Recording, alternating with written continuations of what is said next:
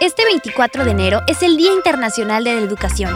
¿Pero sabes bien qué es la educación? Dinos cómo es tu planeta. Dinos cómo es la vida. Como seres humanos tenemos derechos y estos derechos deben ser defendidos por nuestro gobierno y se le llaman derechos humanos. Dichos derechos fueron establecidos a nivel mundial para garantizar el bienestar de cada uno de nosotros desde que nacemos y durante toda nuestra vida. Y a nivel mundial, la educación es considerada un derecho fundamental para todos los niños y niñas, para tener un crecimiento y desarrollo importante y feliz. Pero, ¿cómo puede un país asegurarse de que todos tendremos educación?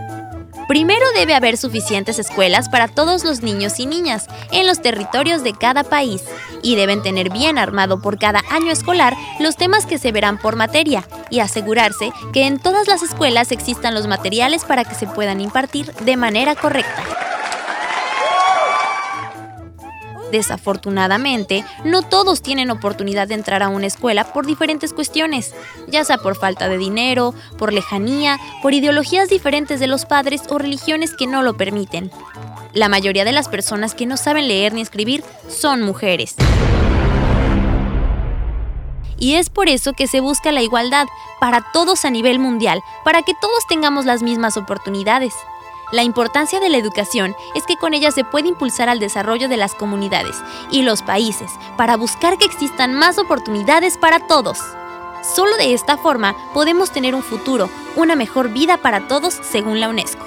Pero, ¿qué es la UNESCO? ¿Quién está a cargo? Es la Organización de las Naciones Unidas para la Educación, la Ciencia y la Cultura. Se dedica a orientar a los pueblos en una gestión más eficaz de su propio desarrollo, a través de los recursos naturales y los valores culturales, y con la finalidad de modernizar y hacer progresar a las naciones del mundo, sin que por ello se pierdan la identidad y la diversidad cultural. La UNESCO tiene una vocación pacifista, y entre varias cosas se orienta muy particularmente a apoyar la alfabetización. En la educación, este organismo asigna prioridad al logro de la educación elemental, adaptada a las necesidades actuales.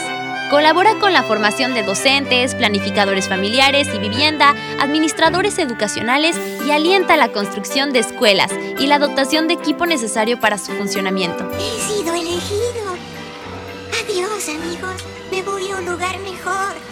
Así de importante es la educación en el mundo y por eso debemos valorar y aprovechar cada instante que estemos en la escuela para aprender, ser mejores estudiantes y ser muy felices en un mejor mundo del futuro.